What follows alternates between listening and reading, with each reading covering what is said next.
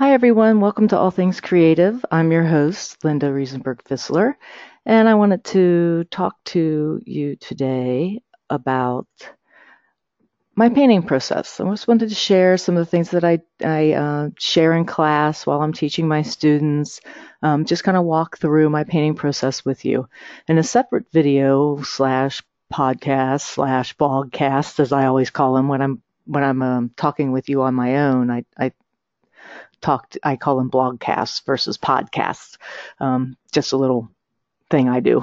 Anyway, I'll share my writing process. And I thought that might be fun since I'm working on the book 4 of the Blind series called that I've decided to call Cloaked now. Um, I thought it might be kind of fun for you to see that whole process. So I'll share some of my free write and how I'm formatting it into a book and all that kind of stuff. But that comes later. I'll also talk about the process of how I'm writing an art instruction book, um, the one that is currently available, but there's some news that I'll be announcing at a later date that I'm really, really happy about. I want to have the opportunity to talk with this person again to make sure that we're really going to do this because we both are so busy, but I think it'd be fun to do this. Um, we're going to write I'm going to write another instruction book, and hopefully I will have a partner in doing that, and I will make that announcement at a later date. I have a very, yeah, let's do this, but I want to talk to him more in depth before I make that announcement. But that's something else that I share a process on how we're doing it, really make you guys a part of that process. So I hope you enjoy this. We're going to get started here. So where do I start? Well, I start with a drawing. And the reason why I start with a drawing is because if you really want to draw somebody in from across the room to look at your painting, there are so many things that go into that. But the number one thing, the thing that is very, very important is you have to have a good drawing, and it has to be correct, and you have to understand, um, you know, that has to be there. I think a lot of people think, oh, I'm just a painter. I can paint this. I can fake this.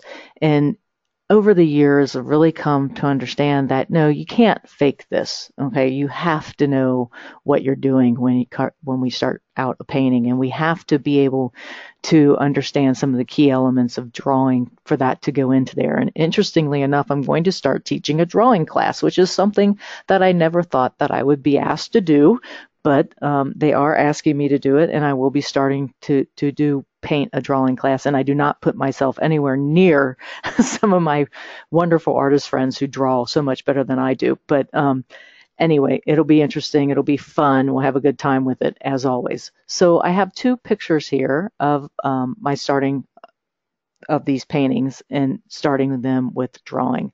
And this first one on the left is of Claire, my grandniece. This is a commissioned painting that my niece commissioned me to do. And this is her sitting on a beach, and she's in her little bathing suit, and she's playing in the water just on the edge of the surf, just where the little waves have turned over, and she's, playing in the water and in the sand there. And so I just want to kind of walk through this a little bit. The first thing I do, if I'm not gridding, which is 1-inch squares, I'll do a rule of thirds. And the rule of thirds, you divide your canvas into basically a tic-tac-toe pattern.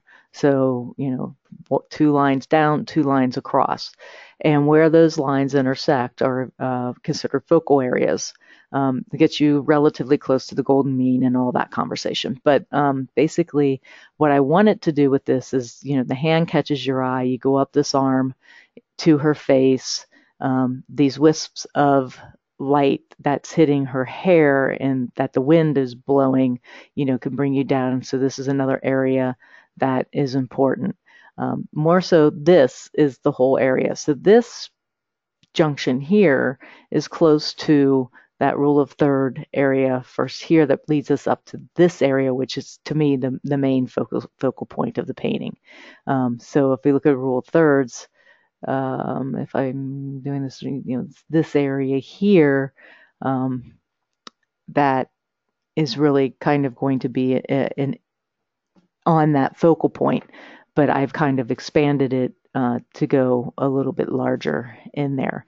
And as you can note on this, I've made some definite changes. Like I want to talk a little bit about cast shadow. The real thing about cast shadow is a cast shadow you should be able to see through. So when you're thinking about a tree on a landscape and the tree is casting a shadow onto a onto a grassy area, I see a lot of folks painting just a dark value of blue or purple. And so you see a lot of dark blue and purple shadows out there, and you can't see through them. If that tree is casting a shadow onto the grass and the grass is green and maybe it's more yellow green in sunlight, and it's a cooler temperature green in shadow, but I still should be able to, when I look at that shadow, I still should be able to look at it and say, oh, that's grass underneath, in that shadow area, and it attaches to the grass that's in the sunlight area. So it isn't just blue; it's this blue green. It's more green, if you will, and a darker value, but it's not your darkest dark. Your darkest dark should be a core shadow, which is basically something like this, which is putting her hand down on the sand, and her leg is got a little bit of a core shadow underneath it. And over here on the hand, for example, and that's putting that doesn't receive light. That's down on the shadow. It's not receiving light at all. So that's different than a cast shadow. So I should be able to know and discern that these shadows here are her flesh. So, for example, I would not paint this a dark blue to say that it's shadow, because this is her flesh color. It'll be it'll be a more tannish, beigeish, skin colorish in shadow. And yes, you can argue that Claude Monet painted a lot of flesh color in, those blues and purples and that, but you could still discern that it was a cast shadow. The core shadow may have blue underneath it, just to set it down. And I'm going to show you the finished painting on this towards the end of the process so that I can go over some of that again. But this is a very simple drawing, very simple photograph that was sent to me that from my niece that she absolutely loved and wanted me to capture Claire this way. So that's what I did. And again, this is a cylinder, and we have to, and you'll see in the value study that we have to understand how light affects the cylinder. So light is coming from the right. This would be the lightest value. This would go into tones into, possibly a darker value, but not my darkest dark. And then, the face is in shadow, a little bit of the nose catches a little bit of light. So all of my little drawing notes here, this is very important so that we know that her foot is here. That's a different value than this. Am I going to make a value change here, or am I going to make it a temperature and, a temperature and color change only? Is the shadow, her cast shadow here, going to be the same color as her cast shadow here? We'll see. I'll show you. How can I make this painting more interesting? If you saw the photograph, you would look at it and go, wow, how am I going to make this? How am I going to sell this? How am I going to make people stay interested in this painting? So you can see some little, there's some little notes here that I can follow and make sure, these are the waves. Notice that I don't have any horizon line here, and I was battling that, and I'll talk about that a little bit more in the value study, and you'll see how I changed it even in the drawing. So this doesn't commit you to absolutely keeping it this way, but it does commit you to this is the way the form looks. And then you can tell I got a little more detailed here on the Santa and the bear, and you guys have seen this probably too many times if you follow me on Facebook. But here is some holly up here in his little reef hat, if you want to call it that. This is his hair, his eyes, so I was a little more detailed on here, even to the point of saying this is a red ribbon. So I told myself this is a red ribbon, and then this is, just more of the holly leaves, and this is the teddy bear and the shadowing on the teddy bear, and this side is in shadows. So I'm constantly asking myself, shadow light, what value should this be? I didn't do a lot in value here. I did more in the value study itself, which I don't share with you because you've seen it on Facebook if you follow me. If not, please do follow me on Facebook, friend me, whichever you'd like to do. So now we go on, and from the drawing, I go to the values. And I put this particular painting, the one on the left, in. This is the creek in Glen Helen. And I started this one different.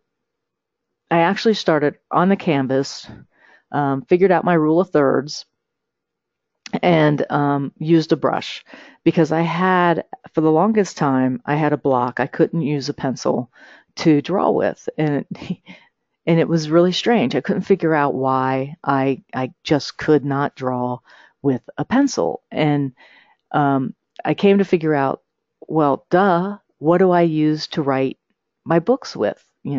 Mostly keyboard, but I'm writing note scenes, I'm writing checks, I'm writing, scenes and notes, and everything that I write with a pencil, and that engages, or a pen, and that engages my mind to think more in sentence structure than it does in terms of spheres and cubes, and every time I picked up a brush or every time I picked up a pencil, the first thing that I went to was, I'm going to write something. So I had this block that I had to get over, and then the weird thing is it went all the way into my painting brush with a brush. I had a block and thanks to Carolyn Anderson, we figured out that I was holding my brush like I was holding a pencil. So we changed how I held my brush, and now all of a sudden I'm enjoying painting with my brush again, and I've gotten past the block. So if you find yourself getting into a block, change your hand position on your brush. Change it to a fatter handled brush or a smaller handled brush or something. Have somebody hold the brush out to you so you feel like you're shaking hands with it instead of holding it like an instrument, like a pen or a pencil, and see if that helps with your block. This particular one on the left, the painting of Glen Helen's Creek. Glen Helen is a little nature preserve up in Yellow Springs, Ohio. Really kind of cute place to kind of hike around in. And there's a little creek that flows through there. And there are Yellow Springs, sulfur springs that come out. So it's really, or iron, I think it's iron. I can't remember. Anyway, there's springs around that, natural springs that are in the reserve. And one of the things that I did here was I just basically took my brush, took four values, put four values from black, darkest dark, to white, lightest light, and mixed a couple in between values. And I started to just sketch this out with a brush. This does not have any undercoat of graphic or charcoal or anything underneath it. I just laid this out with a brush. And while I was doing that, I was thinking about how am I going to handle this painting in the distance, and how am I going to put all these different trees in. And so I was kind of just very freely doing that. And you can tell I used, I was thinking about temperature changes. I started in class as kind of a demo, and we got into temperature and color, and I talked about, how this reads as a different value, number one, a different color, number two, but also a different temperature, number three. And this definitely is a different temperature here. And you can see this area here, which is kind of a blue-purple, may not be receiving as much sunlight, but, it tells me it's a temperature change. It's still pretty much in the same value. I'm squinting to look. But, it may be a quarter of a step darker, definitely darker than this area here. And that wasn't intended to be there. That was just a real quick brush. I only had so long that I could demo with this. So this is probably, at the most, maybe I spent 30 minutes on it as I was going through demoing, and then talking with the students on their work. So again, started with a brush and four values of black and white paint, and created this particular value study, if you will. Very quick drawing. This particular, there are areas that I cleaned up, things that I changed as I got into applying color. And I'm going to walk through my Claude Lily Claude Monet's Lily Pond painting about and talk about applying color, and you can see how that really changes. So we'll get to that. So here on the right is Claire. So here was Claire, the drawing stage. Here is Claire in the value stage. And you can see my cast shadow comments here. Okay, so see, you can still see her foot. See how nicely defined this is. See the tone to make her cylinder body feel like it's more 3D. The core shadow area here. This area is a piece of her bathing suit that is kind of a ruffle that is in shadow here, which caused this to be a little bit darker here. This is kind of got a little bit of a darker tone to it, just so that I can tell myself that this is where the strap of the bathing suit comes up. This particular piece of the ruffle of her bathing suit is catching sunlight. Just small little touches. Sorolla did a wonderful painting of that, where he just had one little touch of light on the woman's shoulder who's reading a book out, and then in the background behind her is the beach and some water, and that little piece of light on the shoulder pulls her and sets her. It pulls the background to the foreground. It makes the whole painting one. So, I was kind of thinking of that when I was doing this. It's just really great. And then light on her shoulder here, light on her arm here, light on her hand, the core shadow that sets her hands down on the sand, shadow here on her leg and her knees. So very, very much fun. And here you can see I said, okay, I'm going to put a quote unquote horizon line here. And as you see, I will show you at the end the finished version of Claire, and you'll see, and I'll walk through making color choices versus value choices, the difference between that. And you'll see where I made those changes, and I'll talk through those a little bit too. So here's Claire's value study, which to me, I would have loved to just keep it like this. I love black and white value studies. I love doing them. It takes the whole confusion about color and values, and it's a very simple painting, and there's beauty and simplicity that I find every time that I do a value study. I find that simplicity just so rewarding. So if you don't do a value study like this, I suggest that you try it out. Excuse me, had to get a little drink of water. So we'll move on. So this is Claude's Lily Pond. And this is in Giverny. And unfortunately, I forgot to take a picture of the black and white gray value study that I did of this, but you can see there is some of that on here. Interestingly enough, I did not have a black tube of paint, so I took Michael Harding's colors and made a very, very dark brown, and this ended up being a very warm tones. This is my darkest dark area, that value that I was using through here as well. This area was also this color, and then so again, you don't have to use like ivory black and put white in it to get or Portland grays or anything like that. You just need a dark color, your darkest dark, two mid shades, and your lightest light, which always tends to be either the white of the canvas, which is what it is right here, or white out of your tube, however you want to do that. On Claire, back here, this was using ivory blue, so you could tell the difference between these grays, for example, and the warmth of these grays. So finding your grays in your painting is very, very important, and keeping them there is very important too, because it kind of gives the eye an area or a chance to rest.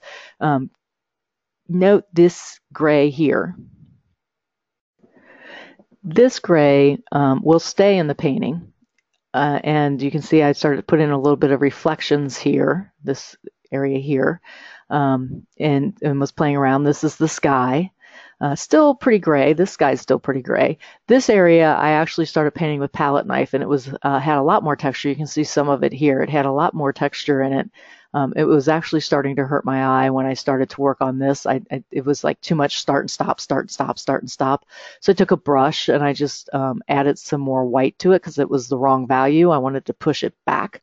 So I pushed it back by making it lighter, and then I fanned out all of the and blended out all of these extra, little globs of color that I had down there.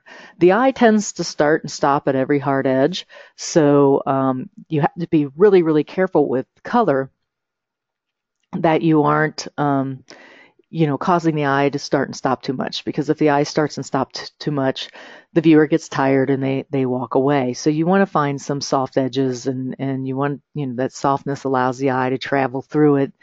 Calm areas allow the eye to stop and enjoy the things that are around it.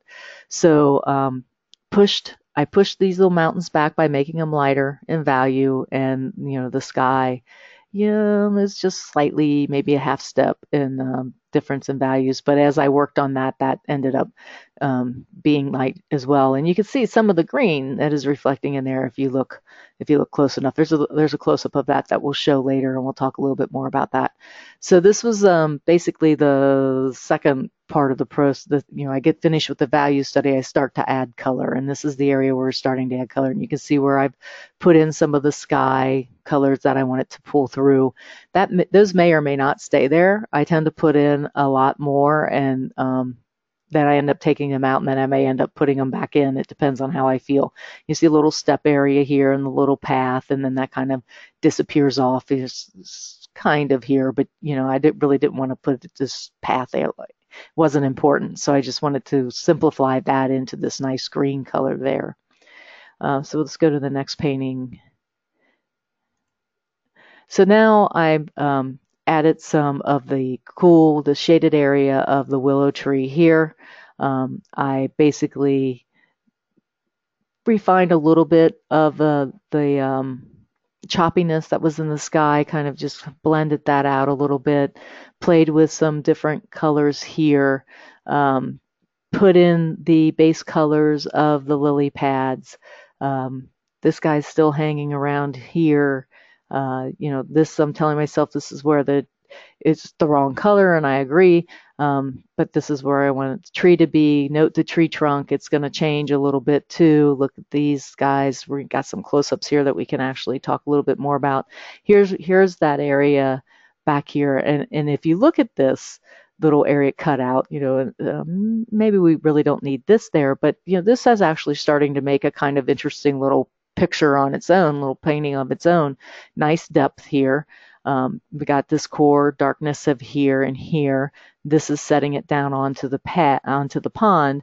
We've got some lily ponds. You can see this one is a little more detailed, a little bigger. This one's a little grayer and pushed off in the back, meaning that it's further away. And if you come over here, this is the left side of the painting. This is the right side of the painting. You can really see how I started playing with making lily pads. And as you can see, I'm not real interested in painting each individual little circle of each one of those little pads. I'm more interested in that shape and the color that is going on inside it. And as I get to the next picture, you will see that it even looks more defined, because I may have put in some of these darker colors that are setting the lily pads right on the pond. And this area over here, I just love this little area. I just think that's so cool. But that, people may not even focus on that. But in this particular little cutout of a focus, you can really see how I use my palette knife, and I use the tip of my palette knife to blend a number of things. So this particularly has a lot of soft edges to it, except for where this particular dark area is at. So this is the this is the last session that I did some teaching on in the class. You can see just how different this tree trunk looks now. And I'm going to go back and take out some of this. I'm going to replace it with some of this color. I don't like all of that. It's getting a little too texturized, so I'll take a brush and knock it down, and I'll end up putting in some more of this color. You can see this really dark core shadow here that goes off into this mid-tone, into this light area of the tree. The lily pads, look at this area here. Just love this area here. This I'm not that worried about because I have this foreground of irises and flowers that its stalks are going to be sticking up through. This is basically reflecting some of this. Again, I'm not worried about it because what's in the foreground, this is just going to become filler space between the long stalks of these irises that are planted in the foreground. I also wanted to note this nice red color here. This is a little red bush. It's a little too, it's not a fire, it's not a what we call a fire bush here in the Midwest. It's actually it's more purple. I did add some blue into here to get some purple, but there's even more. It needs to be a little more grayed down. It is in sunlight, but it is not this orange red. It's more on a purple side. So while I have this in at the right value, I'm not particularly liking the color, so I'm going to come back and play with that. But I wanted to talk about this because look how it pushes this area back. And look at the nice color complement that you get into this area. It's really kind of pleasing. So some of this red may stay, but underlying it is going to be some purple. Look how it has pushed back this area here too. It just pushes it back, and now all of a sudden these lily pads feel further away than they did in the previous picture of the painting. Like I said, this particular, I started to play around in this with the tree trunk, and this starts to disappear. Again, this is all going to have some irises, some pink and purple lavender-ish irises that are going to be sitting in the foreground. And all of this is done with palette knife. And there's this dark area here that I want to get back into this area here as well, just to give it a little bit of a break up in that area. And I may take my brush out and play with that. The one thing I like about Michael Harding paints is they stay wet a little bit longer than most paints do, and I can start to blend some things. So you really get a feeling that this tree is the weeping willow tree that Claude Monet has in his gardens, and you can start to feel that weeping willowness of the tree. So this, I'm really pleased with the way this one's coming along. I noticed to you earlier the gray area of the pond, and that just kind of goes back into the background. It's anchoring. It's warm. It's lovely. It's broken in a number of different pieces of gray, but we really don't notice it until someone calls your attention to it, and all of a sudden, it's kind of like, oh yeah, there is that pond there. And I may come back and I may add some of that back in. This particular lily pad bunching has gotten a little bit too big. I think I'm going to maybe break that back a little bit. You can see where the sun has been added in, and I need to get in a little bit more of the sun. I love this area here. All of the grays that are in that area there I just love that area. Love this area. So this is where we are on this particular painting. Now I'm going to go back and talk to you about Claire. So if I go back to the value study, this is what the value study was like, just as a refresher. And then this is what happened with color. It was a very simple photograph of my grandniece. And I sat there and wondered, how can I make this more interesting? And if we follow the eye, as in reading this painting, you come in at her arm, look at the luscious colors. Yes, there is blue, but there is a reason there's blue. There's this blue bathing suit, and that reflected color is bouncing everywhere. Okay, so this makes sense to me because it's bouncing, light is bouncing into her arm color. But you can also see I have this lovely darker tan, reddish, yellowish, orangish color in here as well. Complement of this, some purple as well. If I think about the redness of her flesh, mixing with that blue, I end up with a little bit of purple. So here's some more of that shadow, some more of the shadow, lovely light color here, a touch of just very light on the skin, almost white, but it's almost this color. So you can bounce right on up here. The dark core color here of the blue, the light here. I could have taken this lighter, but I decided not to. I decided to match it the same light as that, and make this a light area that kind of pulls everything together. So you can find this color in a number of places, and then into the half tone of the skin there. And then the core shadow that puts the palm of her hands down onto the sand. Look at the cast shadow here. I can see through this. This is skin tone. So I can see through that shadow, the cast shadow on the sand. Okay, so I can see that tan color. I can see the blue of the reflected light from the bathing suit on there. The core shadow again. Her skin's a little bit red, the blue of the blue light, so you can get that little bit of purple that's in there. If I can explain having that color there, that's one thing of using it. But just saying, oh, that's shadow, so it's going to be a dark blue. No, doesn't work. So you can see the lovely colors in her shadow area that keep you going up. You can see just a little touch of light on her nose to define her nose in the dark shadow area. Her little cheeks are here, her eye there. The lightness again, the light color here, that same here, the light shining and here on the shoulder, defining that and yet pulling it into the painting. And then the colors here to define that arm. Her leg is this color, and this color. So it kind of pulls us into this circle of going back and through her body to see all these colors. The shadow, cast shadow, cast shadow, cast shadow, some blue. That was artist license as far as I'm concerned. I liked it, so I kept it. And then we have this beautiful cobalt teal from Michael Harding that I have in the water. Now, if you remember, I had the horizon line somewhere here. And I painted all of this as just regular sand initially, and it looked like she was about ready to fall off a cliff.